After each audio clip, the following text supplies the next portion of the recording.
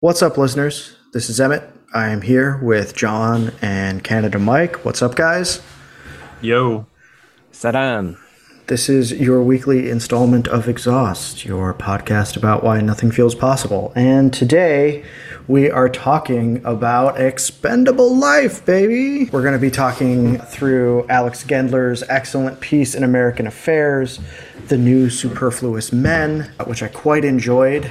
I thought he got a lot of quality out of a few pages. And we're also going to be talking about a recent piece from podcast favorite John Michael Greer called That Untraversed Land, where he goes into what's going on with the employment situation in America.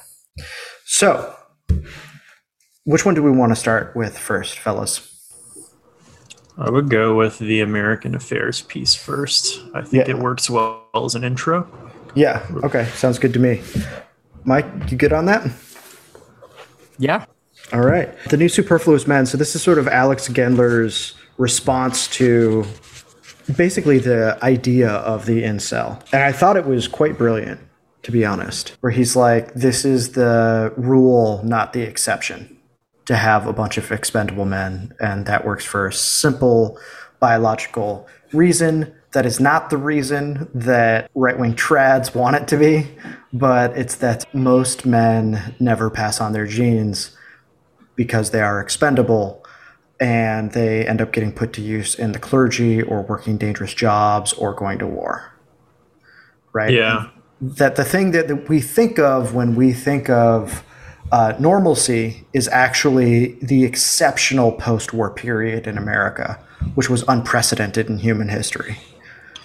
If anything, I would say, to make his point even better, I wouldn't use the word expendable because it kind of presupposes that normalcy.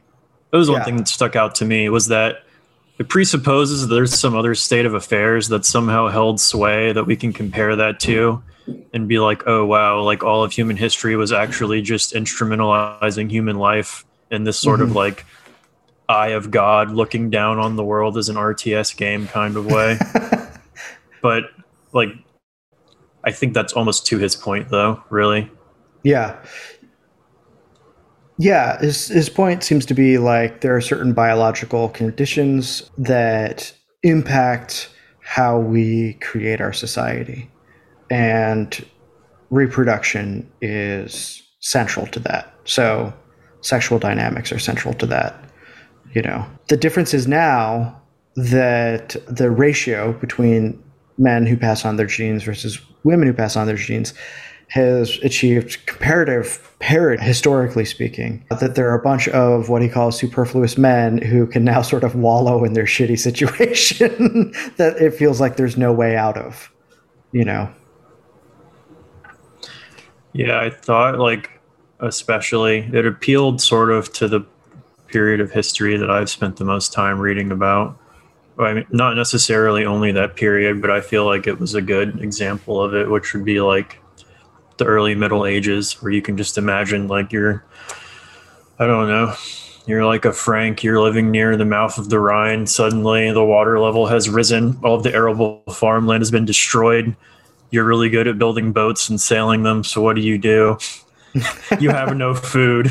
Like what's going to happen next? And it's like going to war, going to raid and finding wealth, plunder. But then, you know, especially later on some hundreds of years later, it'll be finding farmland as the eventual goal. Like you'll want plunder and some precious metals. But like after that's all over, you kind of want to settle in like rural York as the Danish king of York. And there's an idea that was somehow motivated by like a cultural form of bloodlust rather than kind of like much more just a simple necessity for food and a place to like have a stable living situation, which is no longer possible with maybe, let's say, the population levels in a place that can no longer sustain them.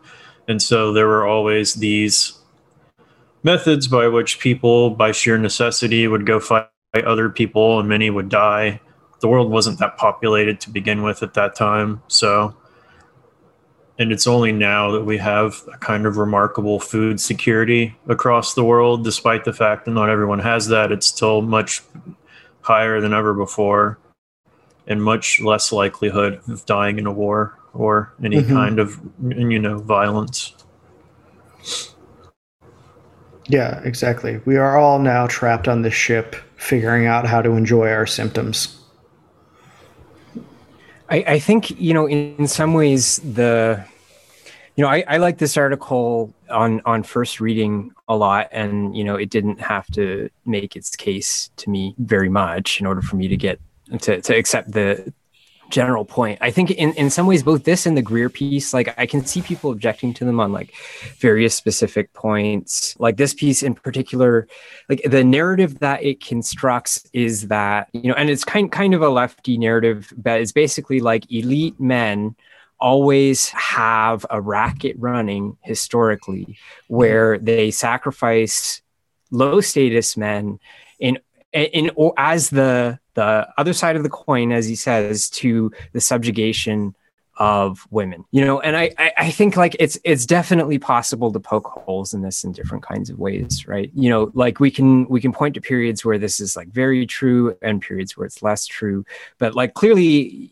like the thing I was thinking of is like, okay, or some scholars believe in, pre-modern Celtic societies that like basically it was the norm for young men to just be like kicked out of the tribe, right? Like you would have the clan, the boys would just, like turn 14 and you just send them out and they would do like cattle raiding.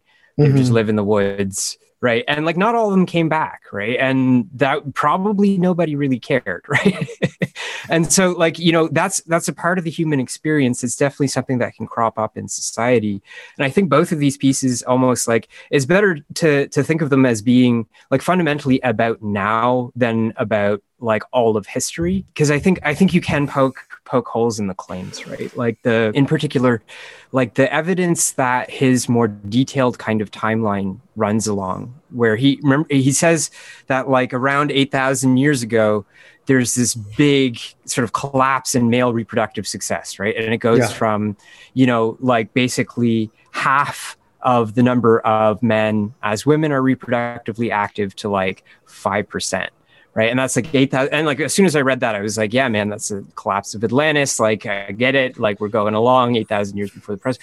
But, like, this is the Timaeus. This is Vico. This is Herder. We know exactly what's going on here.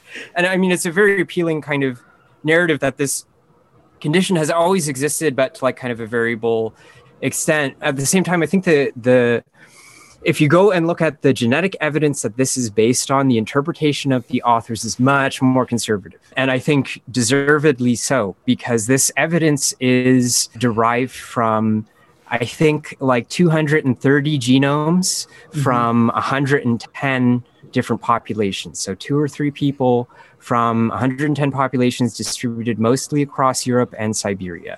And it seems to be a convenient sample. So we're looking probably at certain kinds of people whose genomes are available to us. And the other thing that I was a little bit concerned with was that so there are 2 different background models for the genetic regions that they're looking at, which are the Y chromosome and mitochondrial DNA, 2 different background models that account for just mutation over time, right? And they're looking at how much variability is present in the male contribution, which is the Y chromosome, versus the female contribution, which is the mitochondrial DNA. Okay, so we're finding more variability in the mitochondrial DNA. So we infer from that more women contributing to that stretch of DNA. Okay, and the background models that are used, like there was some model selection done, so that's nice, but they picked 2 different models for these 2 different regions.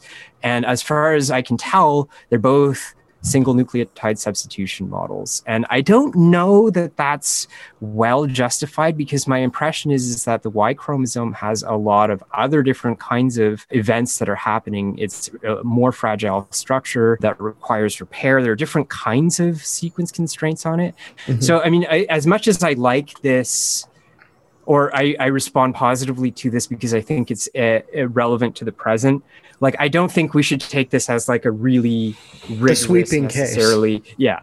It is definitely possible. I think that's fine. I think one thing that we can say for the piece is that it does seem to put to bed a lot of the like hypergamy assumptions of the incel thing, just because of the groundedness in like the white suburban life is a General Electric ad as like a type of historical normalcy, right? Like if we go back to our episode on like nostalgia with Lash on the Patreon, like that is just nostalgia.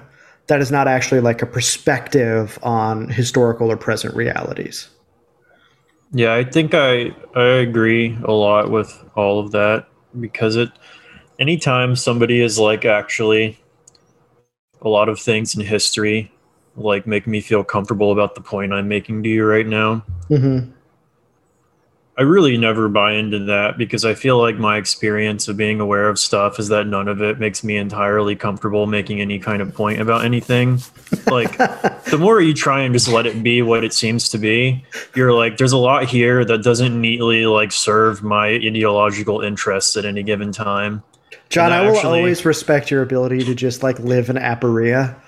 Like, and I mean that totally sincerely. Well, thank you. It feels like, I don't know if I chose it, aporia life chose me, I guess, but it's definitely like ideological on some level, and maybe like, it's the kind that you want to buy into or whatever, but I agree that like sort of giving a like, especially the stuff about like the elites have always been running a racket kind of a thing is always like, yeah, okay, like no. I don't think that, that is a deeply tendentious way of looking at a lot of different times and places that is not even necessary to really talk about what we're talking about now. And I think you can make the very same argument with a much smaller, maybe historical claim, which is that far more people died before than die now, and far more people live now than lived then. And those two things just seem to be like true and verifiable in certain circumstances. And we now have a lot of men alive who like need some sort of like place to be and thing to do. And there's like a big problem with that. But, I think this is very true. Instead of understanding this as some kind of aberration from the 1950s, we should understand it, I think, maybe not as normalcy, because I do think we have more people now than ever, but it's sort of like, this is a different kind of aberration. This is an aberration because we have a lot of food, and people tend to live, longer. They tend to die of fewer things, stuff like that. Yeah. Fairly basic stuff that I think it's not difficult to say is true. Yeah, I think I respond well to that. I mean, so I listened to an interview with Alex Gendler on this piece over at Alpha Bunga Bunga. Those guys interviewed him on this. I mean, the thing he says is like, he's just like a Marxist, right? So he's going to be like, class society is the problem. Once we get rid of that, this problem is solved. I tend to think that that's like cargo cult stuff, but I get it. Like, it's not like he has an unsophisticated analysis here. So I can't discredit him entirely on those grounds. And I don't want to either, because I think this is a helpful contribution. And I'm glad he wrote it, because it seems to speak to some of what's going on in their career, right? Where he's like, let me pull up my favorite thing. So the Greer thing, you guys don't mind if I like start braiding these together, do you? No. Okay. So the Greer thing is basically like, we're going through in America a strike wave, which is frankly awesome to see. Right. A lot of UAW workers are on strike now with John Deere. We have IATSE. We have Kaiser Permanente. We have the Warrior Met coal miners that have been on strike for months in Alabama, I believe. We have just tons of it. Like, people can go check out Jonah Furman's Twitter, and he does like a Substack that basically keeps an eye on all this stuff. He works for Labor Notes. He's like the guy to go to. He's got the good inside dope. But then we also have this other thing going on, which people are having a harder time wrapping their heads around, right? I was listening to the American Mind podcast, The Roundtable, put out by the Claremont Institute, and it was very interesting to listen to a bunch of right populists who are actually just more like upper middle class guys who are into the great books, like try to figure out what the problem is here with employment. But I think, and that's not to make fun of them, right? I do mean that it was interesting to listen to them try to wrap their heads around it. But Greer says this: If you want people to put up patiently with long hours of drudgery at miserably low wages, subject to wretched conditions and humiliating policies, so that their self-proclaimed betters can enjoy lifestyles they will never be able to share, it's a really bad idea to make them stop work and give them a good long period of solitude in which they can think about what they want out of life and how little of it they're getting from the role you want them to play. It's an especially bad idea to do it so that they have no way of knowing when or if they will ever be allowed to return to their former lives, thus forcing them to look for other options in order to stay fed, clothed, housed, and the like. Right? And he says, we'll set aside vaccine mandates. But that is part of how Greer captures what we are now calling as the Great Resignation. That like 4.5 million people since like August have just been Johnny Paycheck to their jobs. Just like, you can take this job and shove it. Right. What did you guys think about this piece? Because I think there's like a lot of overlap between some of the things Gendler is pointing to and what Greer communicates in that paragraph. Yeah, for sure. I mean, I think, for probably both John and I, who've read a lot of like Greer's previous blog, the Archdude Report, this is posted on Echo Sophia, which is concerned with like much more esoteric matters normally than this. But the Archdude Report, like kind of the context that this occurs in is Greer's overall idea that, which probably comes up mainly out of Tainter, but other people as well, that, towards the end of a civilization's, what happens is that, the complexity of solutions that is added to deal with various kinds of crises is a sort of like diminishing returns process where eventually those solutions are more expensive. The society has diminishing resources that are available to maintain an elite. And so what you end up with is a downward mobile elite, in this case, in our case, the PMC, the children of the PMC, who then are kind of either cast into this sort of dog-eat-dog elite hyper competition, which he mentions in the context of like the sort of like woke cancel culture stuff. That's for him is part of elite hyper competition. And then you have all of these people who are simply just dropping out, right? And that includes, déclassé elites, as well as the working class or what's left of it. And, his idea is that in general, like this is sort of like a general historical pattern. And that, if you want to know what's coming, you should look at mainly what those déclassé elites are doing in conjunction with the working class. Because if they get together, that's usually when things change in a big way. Yeah. John? Yeah, I think he mentions Toynbee here and there. I never read those books yet, A Study of History, but I would imagine some of this is in there too, because he, maybe even more than Tainter, kind of took describing this kind of pattern in the sections of it on decline and fall of civilizations and like what precedes that and then what comes after. But yeah, it was definitely a beautiful bit of Greerian prose, very typical that you chose, where he just says a lot of things in a way where you're like, yeah, like that's so right. The first part is like one sentence and all of the pronouns in it like actually line up when he has like multiple days running throughout it. I just want to point out a level of like craftsmanship of prose is really hard to pull off. And there's one clause in there where I'm like, that's always where I get stuck in doing what he does. And he like orients it in a way where he resolves it. And I was like, I got to steal that. That's like the perfect tolerably good writer. Yeah. I was like, I just have to steal tolerably good. Yeah. Yeah. He uses the word tolerably, like a tolerable amount. No,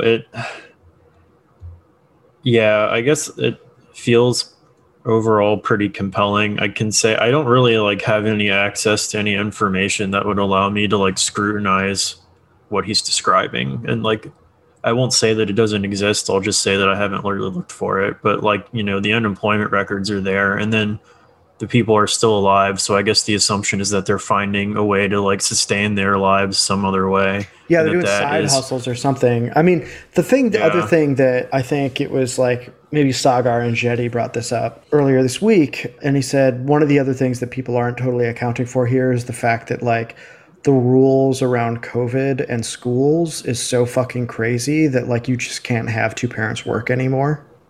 Yeah. Mm-hmm. because if like one kid coughs, it's like the entire school can't go for 2 weeks, and you go back to online or whatever, and you can't maintain a working life while Yeah. that happens, right? So you just got to sort of take the financial loss because it's too unpredictable, which I could see as somebody filling gaps with that, with a lot of under the table work to sort of get by. I mean, this is like doing the neighbor's ironing and stuff like that, if we want a throwback idea. Right. I mean, I wouldn't stretch the comparison too far, but just because I made it earlier, like once people who lived in places where farming was no longer easy or possible figured out you could go somewhere else and like steal stuff, and that it was easy to like sign on to that kind of adventure, and it was going to be happening more and more and more and more successfully. That's like not something that then gets put back into the bottle for like quite a many few hundred years. And I think that you could just, it feels generally true about things like this. Like what would we do now that this has happened to like make things seem normal again? And the answer that I can come up with is like better compensation. And that it doesn't know, I don't know if that's on the table. I mean, I think that's why these people are striking. Right, because they're like, we're doing 16 hours a day. Somebody was talking about how just in time has really fucked up doing like food distribution, because it's like you can't have an extra stock to just like rely on. And so they have a tight labor market, but nobody can last at the new positions, because once you get trained for 2 days, they burn you out by forcing you into a bunch of overtime, and they can't actually do that. So what they do is they extend your first shift by 4 hours and then make you show up 4 hours early to your next one.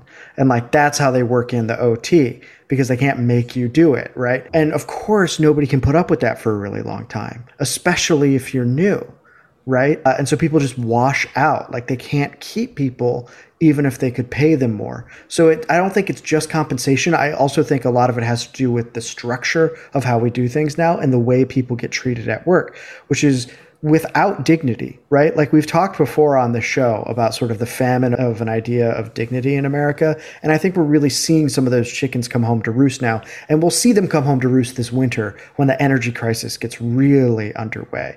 But rather than take a detour down energy lane, which I already do enough of at my new podcast, Nuclear Barbarians, by the way, you can subscribe to that and the notes to this episode, I wanted to talk about something I really like from the Greer thing, and it's all of these like weird elite add-ons to what should be more straightforward processes. Like, there are all these middlemen just carving out their niche everywhere, and it basically intermediation. Yeah, all of this intermediation. I thought that point was really solid.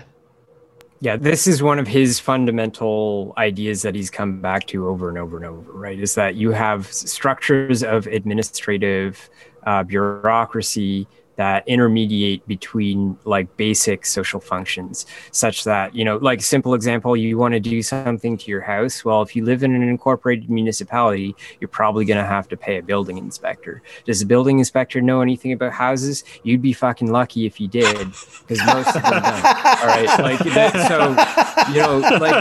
but for real, right? Like, it's not a structural engineer, it's not a civil engineer, it's not someone who knows something about houses. It's just some fucking guy who did, like a 2-month course, got the license, and now is in that intermediary position, siphoning off a fee from this process, which shouldn't involve that, right? Like, perhaps there are safety concerns. Okay, there are ways to address those, but like, this is a completely useless process in very many cases, right? Yeah. And these accumulate, right? These accumulate as civilization goes on. It's a ratchet, right? Like, once one of these things is added, it's a constituency and it doesn't go away. Yeah, this is usually one of the strongest points libertarians have, by the way. When they start talking about stuff like this, I'm like, I get it. It's especially visible in, like Mike's talking about, when you get to the low level of like a local government's operation, or like pseudo government things where via the law they're able to graft themselves onto, because a lot of the times it's not like direct government employees, but things that are required by the government to exist, and thus kind of owe the fact that they can make money to the fact that they're required to do something that may or may not have any value. which, like when we say the term bureaucracy, it kind of conjures a certain image, but it is like maybe we're exploding that term to mean a lot of other things as well that are kind of like outgrowths of that. Because on some level, like bureaucracy makes states work, makes things legible to the state, and maybe that's important or not, or maybe you like that or you don't, but it's at least like serving some sort of purpose. But this, I think you could argue, like, it's not really increasing legibility to the state, nor really always increasing like state revenues or things, but merely serving to create ways for people to have something to do, which is, I guess, one of the points both of these pieces kind of circle around in their own way. Yeah, I mean, it's just sort of this parasite economy that makes everything more difficult. I mean, I think that this is part of the, let's say, financial element of administratively weak, normatively strong, right? Like, because these aren't even, they're not bureaucracies per se. They're part of a normative framework that creates these niche parasitic markets that chisel out of people's incomes when they're just trying to get by. Right. And I think that that's part of what's happening, too. So it is locking people into a class. It's striating society more deeply, is I think part of what Greer is saying, and also what Gendler is saying. What's interesting is this idea of the opt-out of the hustle economy. Now, I don't know how long that can last. And I don't know how long that can last, like, as other goods get more expensive. Like, a lot of people are pointing out how much inflation is happening now. And I don't necessarily think it's that because we ran the economy hot. I do think it's because of we shut down the economy, we're restarting it. But also, frankly, a lot of stuff comes from China, and China's grid is like fucking up right now. And every country who has grid problems will serve their grid over their imports and exports. Yeah. Always, 100%. They will always serve their grid over exports. Right. And it is driving the cost up for all sorts of things, I mean, this feels like a weirdly precarious but solidified moment we're living through. Totally. And I think that's what he's getting at when he's talking about the lack of slack in the energy markets, right? Like Greer is always thinking in terms of thermoeconomics. His explanations for things on the social level in our society and all societies really revolve around the way that the society moves energy around. And his interpretation of this is that the energy markets and the energy systems are extremely tight and really cannot produce the level of material excess that has been produced in the recent history, in order to, he thinks of empire as basically like an energy pump, like a wealth pump. So you're moving energy from the colonies, whatever the extractive kind of resource colonies, to the imperial center. And then everyone in that, intermediation kind of complex takes its cut. And what we're seeing now with the combination of this like hyper competition, like just crazy methods of getting people fired, like opening up jobs, as well as the other side, you look at the energy markets, you look at grid instability, you look at the unavailability of fuels in many locations. Like he sees this as one kind of integrated thing, right? Like these are symptoms of a system built on energetic growth, which is now kind of bumping into some kind of limit, however you interpret that, whether it's complexity or it's, a biophysical limit or something. Yeah, when you go back to like 5, 6, 7 years ago and you look at all of his writing about fracking and how this is going to end eventually, like there's no way we're going to just keep operating these things at a loss somehow. Like this is clearly a stopgap that will become more and more ineffective with every passing minute. And I think a lot of what's happening right now really bears out the truth of what he was talking about. Because he kind of originates out of the peak oil movement, but then his peak oil kind of thesis becomes a lot more nuanced than the original one, which he then...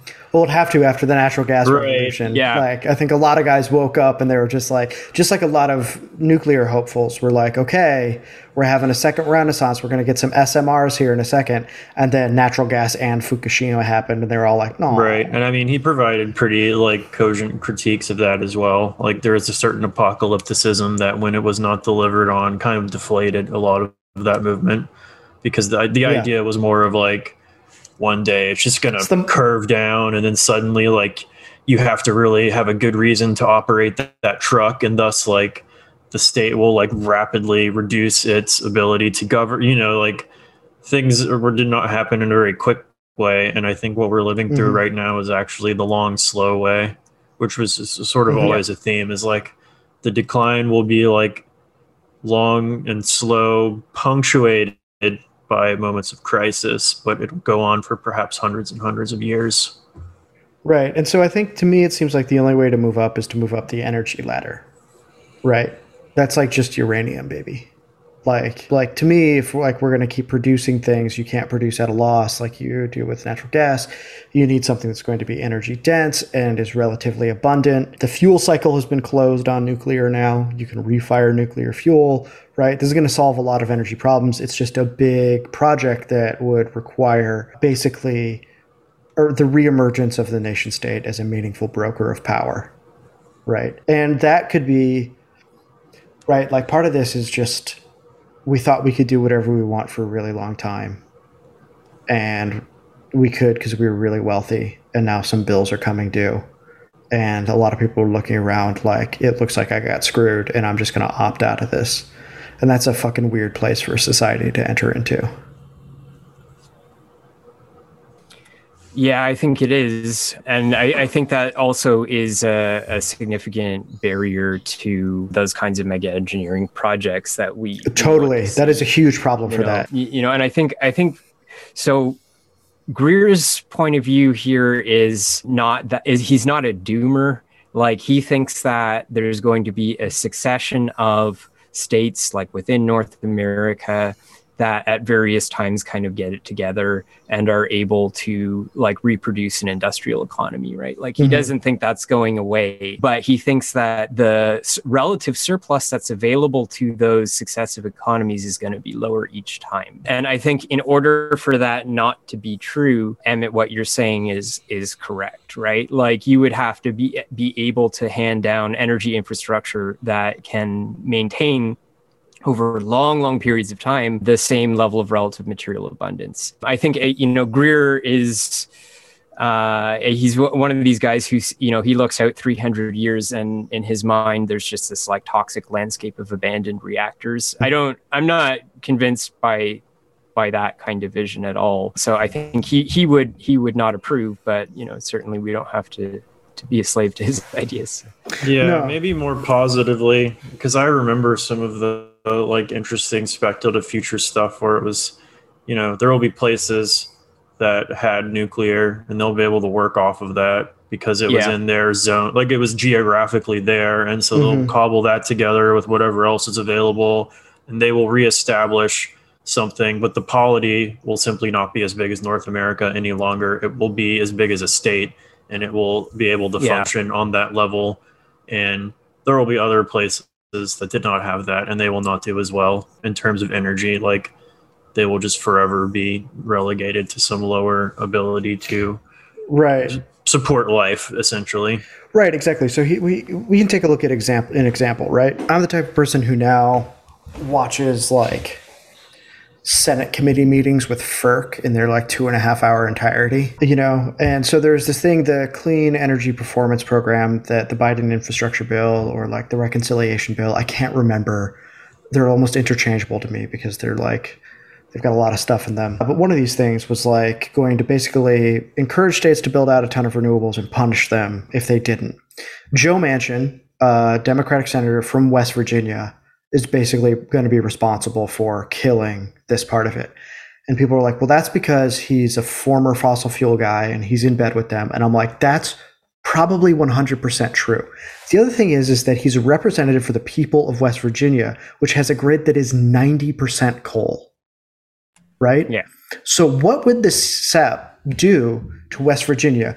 So when you build a big, first of all, it's a vertically integrated regulated monopoly utility, right? So when they want to build something new, they pack it into your base rate that you pay for, and they're only allowed to extract a certain amount of profit from that.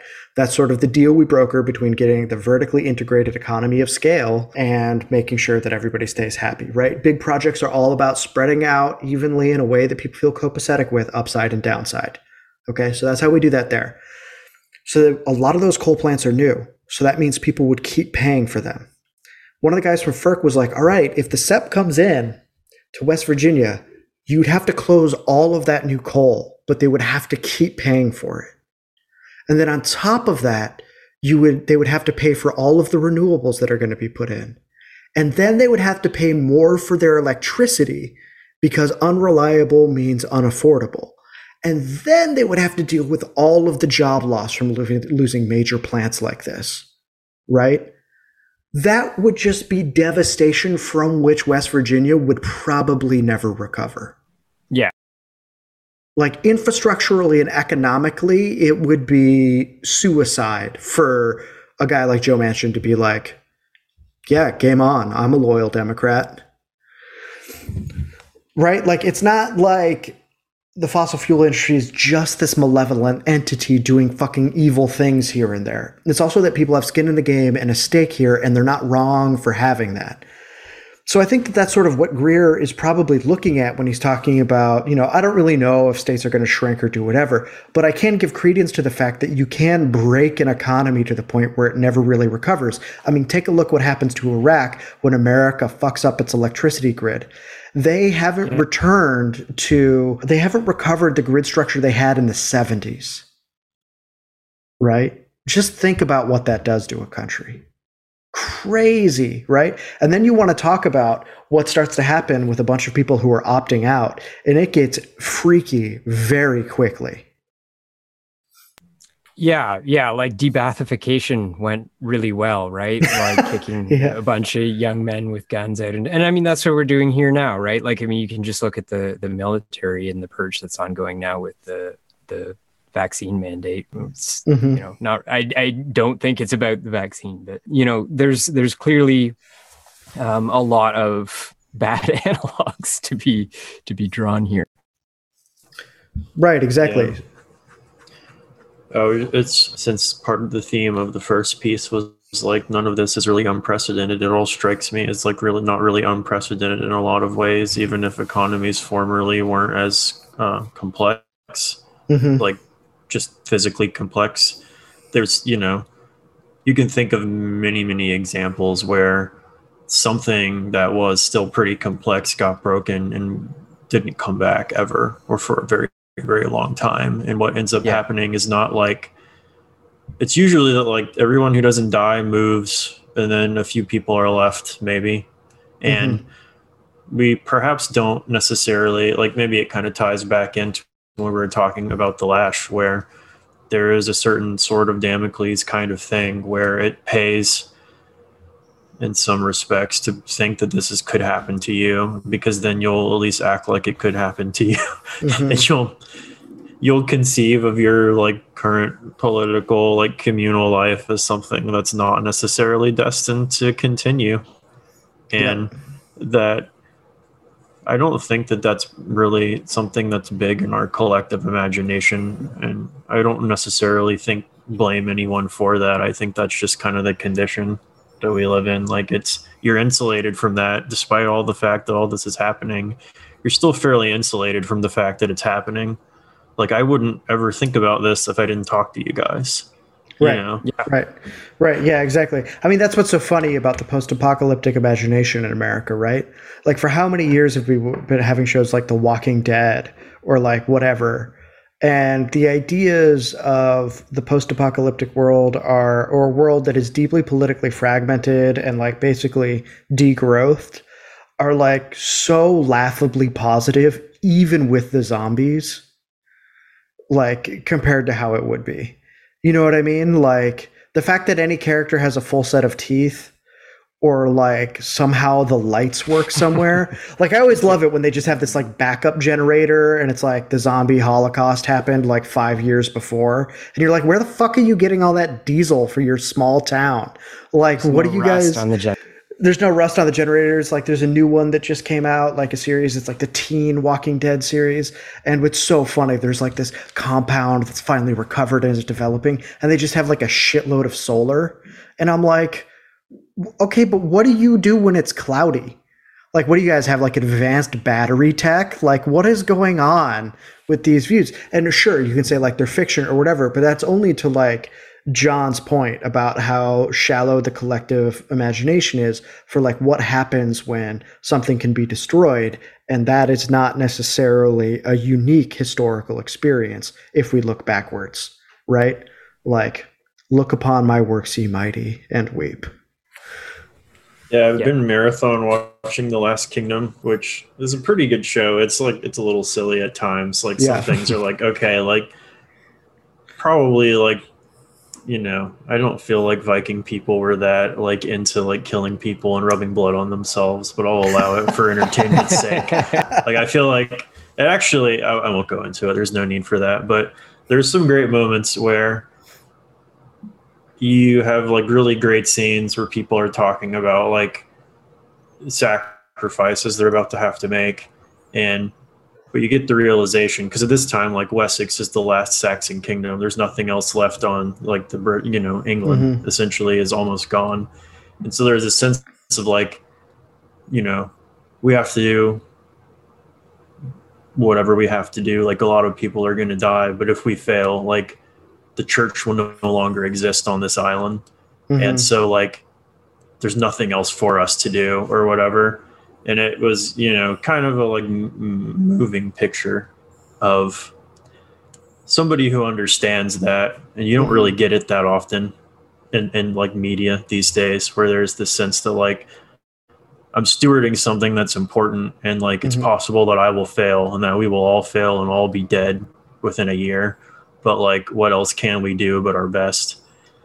And it's like, wow, like, you know, if it had a slightly like less congenial viewpoint, it would be more like, you know, well, we couldn't possibly fail, so we need not try.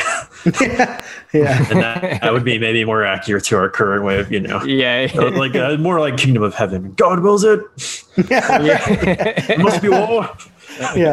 Yeah, exactly. Yeah, I mean, it seems to me like we're in a moment, and maybe this is me getting a little bit too highfalutin or something, where like we really need to rethink what it means to be modern.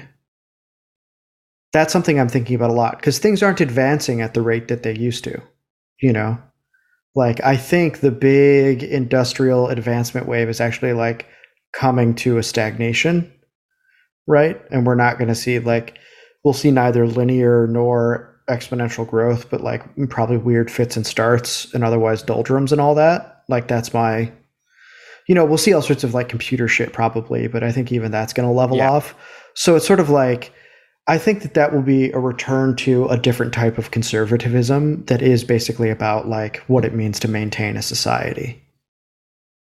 Right. Yeah. Like, we have all of the modern stuff, but the modernist dream is dead and probably can't be recovered. So like, what do we do? What are our obligations now that all of this has been built? That's like where I'm at. Like, I'm starting to get to this like weird Peter Sloterdijk like location. You know what I mean? Like, I don't know if I'm right about that, but that's like just, I'm eyeballing it and that's how it feels.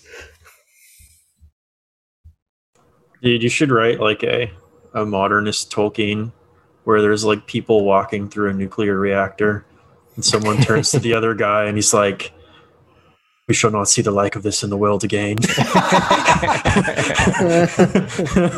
I mean, I am actually thinking about doing, as part of the Nuclear Barbarians like newsletter component, a read through of Peter Sloterdijk's You Must Change Your Life, to talk about what it means to be modern and how we can think of our own creativity and our resilience and all of these things, because he's such a weird guy, you know, because I think like, yeah, as I said, I'm just going to repeat what I said before, but that is the major question to me, right? Like there seems to be some sort of like return to basics that I feel just in my bones that is not different from what we've seen before. And that's what makes it unique, because so far the modern moment has all been about novelty. Right. A very like frenetic. Always makes me think of that Italian futurist guy, Marinetti, just like machinic, frenetic, like moving, like destroying anything older than 1 second ago kind of like thing. And I mean, people still definitely believe in that to some extent, maybe just as like a holdover. But, you know, whenever I look into stuff like people are talking about like, oh, AI is like a huge buzzword in computer science stuff, and like it's going to change the world or whatever, and eventually it'll just be perfected. But I mean, from what I can tell, the reality of it is that like it takes so much energy and like extremely rare materials to build the machines that can do this, and you have to throw a lot of machine power at some problem and essentially like brute force it, and then you can get a thing that can play like StarCraft really well or whatever. But it's not always entirely clear how that's going to eventually, because there's a big debate too, which is like, what is intelligence, and like would a perfect image of intelligence be the same as intelligence or not, and like whatever. But it's not clear to me that we're ever going to get to where that becomes a practical debate. It seems like there are actually physical constraints or whatever that we're going to hit. Like it might even be that we are dependent rational animals with souls, and that's what sets us apart from everything else. And that in fact, like, we are not necessarily nature, but we are consciousness over and against nature. And that is in fact a distinct experience that there is no like in the universe that we know of. Damn it, you got it sorted.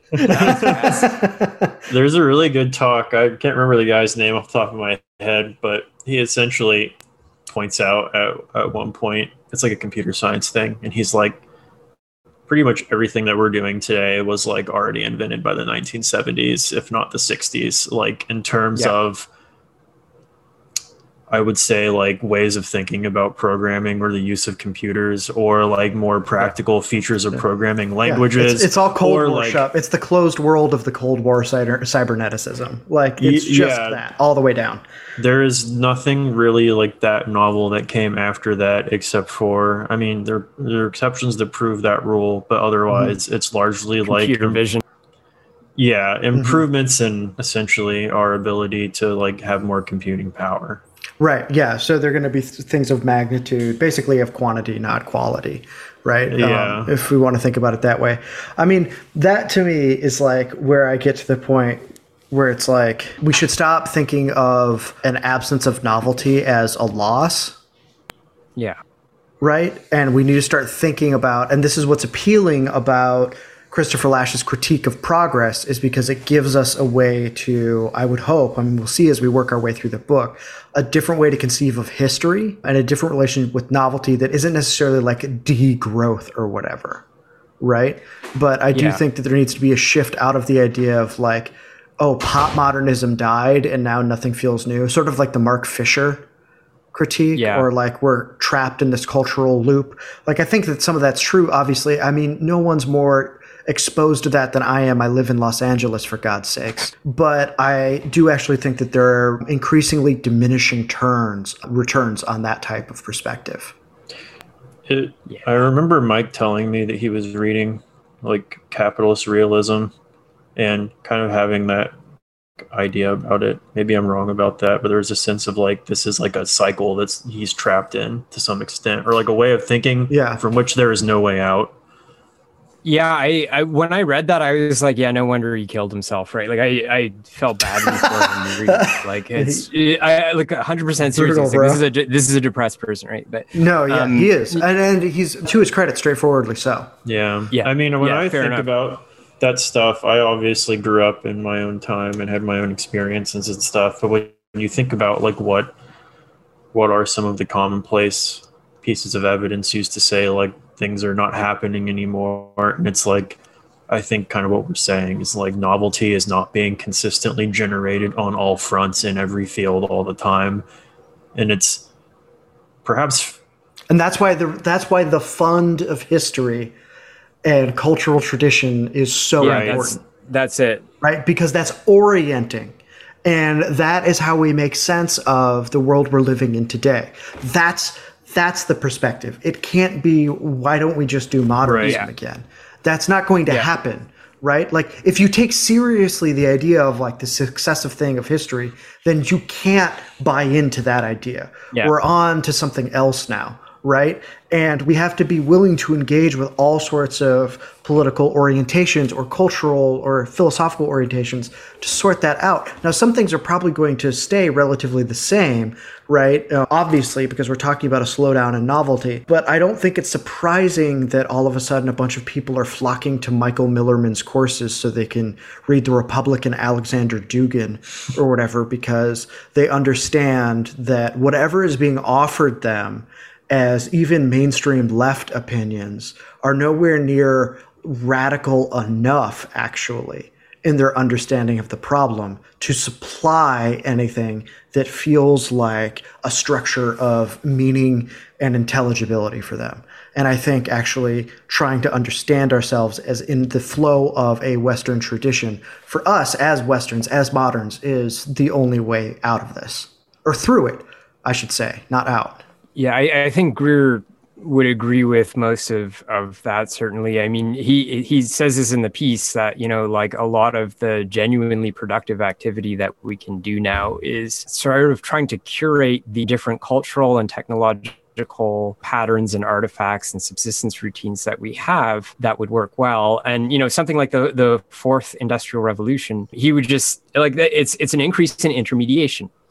That's what it is. Yeah. There's nothing new there that's happening like thermoeconomically in terms of like real technological advance, like substantial new like social novelty or something that would solve the problem of superfluous men. Like that's not what's going on, right? Like that. So yeah, like nothing in kind of like mainstream liberal futurism escapes his critique here. And I think, you know, like if you read his blog, he actually tried to, or is probably still selling his old Art Strude report stuff as like a compiled volume. So the blog got taken down, but I believe you can find it mirrored. It's mirrored, yeah. Okay. If that archive is still up, I would recommend people go and look at it. I mean, like buy it if you like it. But the, you know, stuff that he's often really concerned about is how to maintain a moral psychology under these conditions, right? And like this is one of the things that we have to take on as the mission is, you know, trying to adapt our culture to fit these new conditions, right? And, you know, it's very important to have some kind of spiritual reference. I mean, I think probably all three of us would have pretty strong metaphysical disagreements with Greer as in his role as archdruid. Yeah, exactly. You know, but you know that aside, I think we can all agree that this is clearly something that we are being called to take up in various parts of your life, and you know, inevitably, this is going to be kind of like a work of necessity, right? Like, having to drop out of the labor force is generally not a choice that people are making. It's something that's being forced upon them. And then the reality is that you're going to have to find a family routine and structure and a household kind of management. And you're going to have to system, find a community that has some sort of power block that can figure out like how it's going to orient itself and what it's going to do. Like all of these things, right? Like that's why we should also be very enthused that there's a strike wave going on, because it means that there are everyday people still in the fight negotiating for a future for themselves and for their families coherently together as best they can. Yeah, absolutely. Right? Like, and it is through practices like that, by the way, that the virtues are cultivated of honor, of loyalty, of sacrifice, you know, of prudence, right? You need that for strategy and all of these things. So like when I look at what's happening now, there are plenty of things that scare me. There are plenty of things that worry me, but I am also actually filled with a sort of like vigorous, defiant hope, right? And I think to me, like that is the type of hope that John was talking to. Like this won't exist unless we carry it forward. And so it is our duty, whether we win or not, that we must. Yeah. One of the, like Mike brought up earlier, Greer's like long view, which, you know, I guess we talked about that with Lovecraft too, but Lovecraft is kind of taking it out so long as to not matter. And I think Greer keeps it within a more like few centuries range, which is kind of like useful, I think, in a lot of ways. It's a little bit, yeah. But one of the things that I kind of think about sometimes, like I was reading about Visigothic Spain, and like probably no one who's listening to this knows anything about Visigothic Spain, but it lasted like what, 300-400 years. That's like the whole industrial revolution. Like, yeah, but like to us, that was like a completely inconsequential regime that ruled the Spanish Peninsula for a while before it was replaced by some other people. Or like we'll talk about the British Isles from like the time the Roman Empire left till like 700 to 800 AD, like 300-ish years, almost no records. Archaeology is kind of dismal. Like it doesn't seem like it was a great place to live. Pretty much the entire span of what we consider modernity could have happened within this time period about a place which, you know, it's like, it's England. It's a place that we now still consider like somewhat important or whatever. There was a whole period of time that passed that kind of exceeds what we consider to be our contemporary time by far, wherein we know almost nothing. Mm-hmm. And what came out of that was different from what went into it in many ways. And I think that one of the things that I always found really weirdly comforting in Greer was the fact that he kind of always registered whatever he was looking at with a view that was about that long, mm-hmm. and was able to appreciate the fact that, like, you know, to us, this is all we've ever known. And there was a period of time where we were all kind of fed the idea that it would go on forever into the stars. But, you know, once you position yourself within something longer, you're like, oh, this is really weird, actually. Like, to go back to like the Mark Fisher stuff, like it becomes easier to deal with the fact that like those things are stopping when you realize that you never had a great reason to like expect them to be there at all. Yeah. In a lot of ways, like when you can just appreciate like, oh, this is all really like strange. Like this is unprecedented in a lot of ways. This was mm-hmm. like a really weird period of time. And I think, and you can be grateful for it, right? Like, that's the thing. Like, you can be grateful for it. It's like the happy memories of the past that Christopher Lasch talks about, where you neither have to be nostalgic nor dismissive, right? Right. You can appreciate it for what it is if you accept that things could fall apart at some point in history, right? Without being apocalyptic, that there is right. something on the line, that decisions matter. I mean, love it or hate it, it was. And yeah. that's true.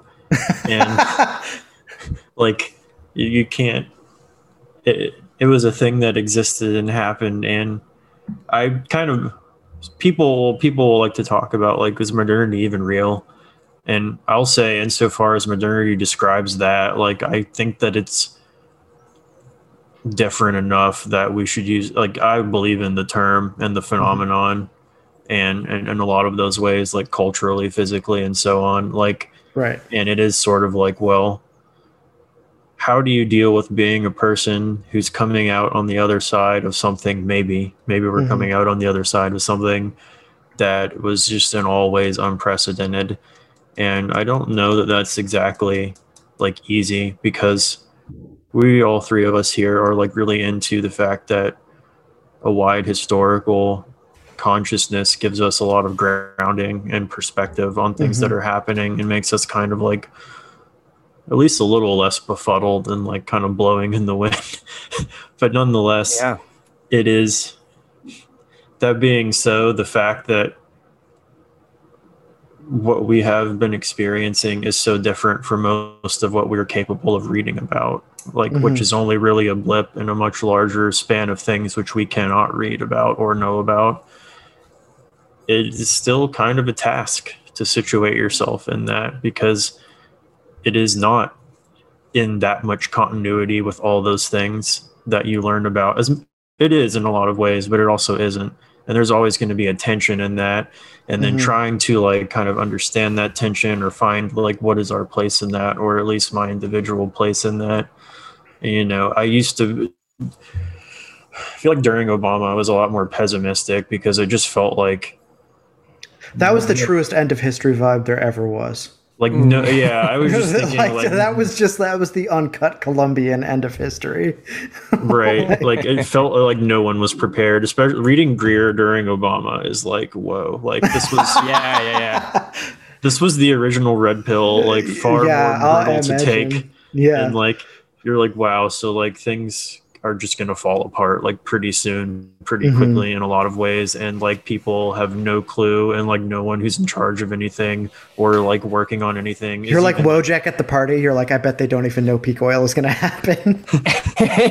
They don't even read was me for a while. report. Collapse now and avoid the rush. Green wizard. Yeah. There we go.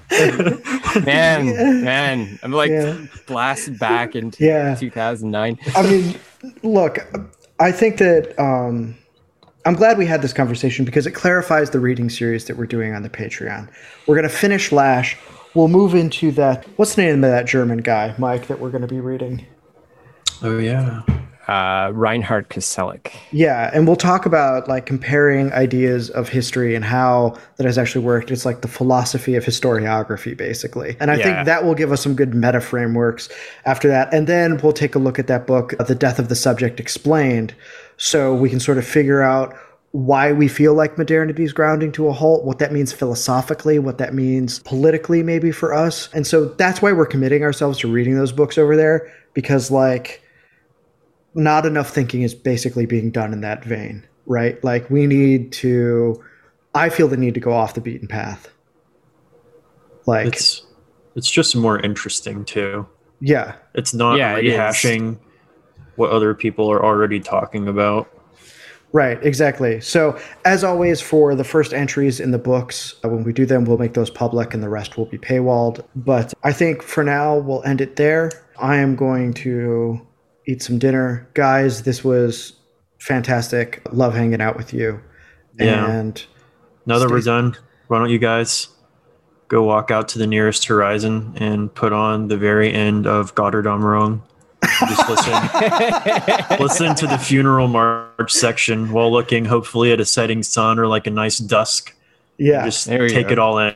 Yeah, hell yeah. Exactly. So stay safe out there, everybody. We'll see you next time.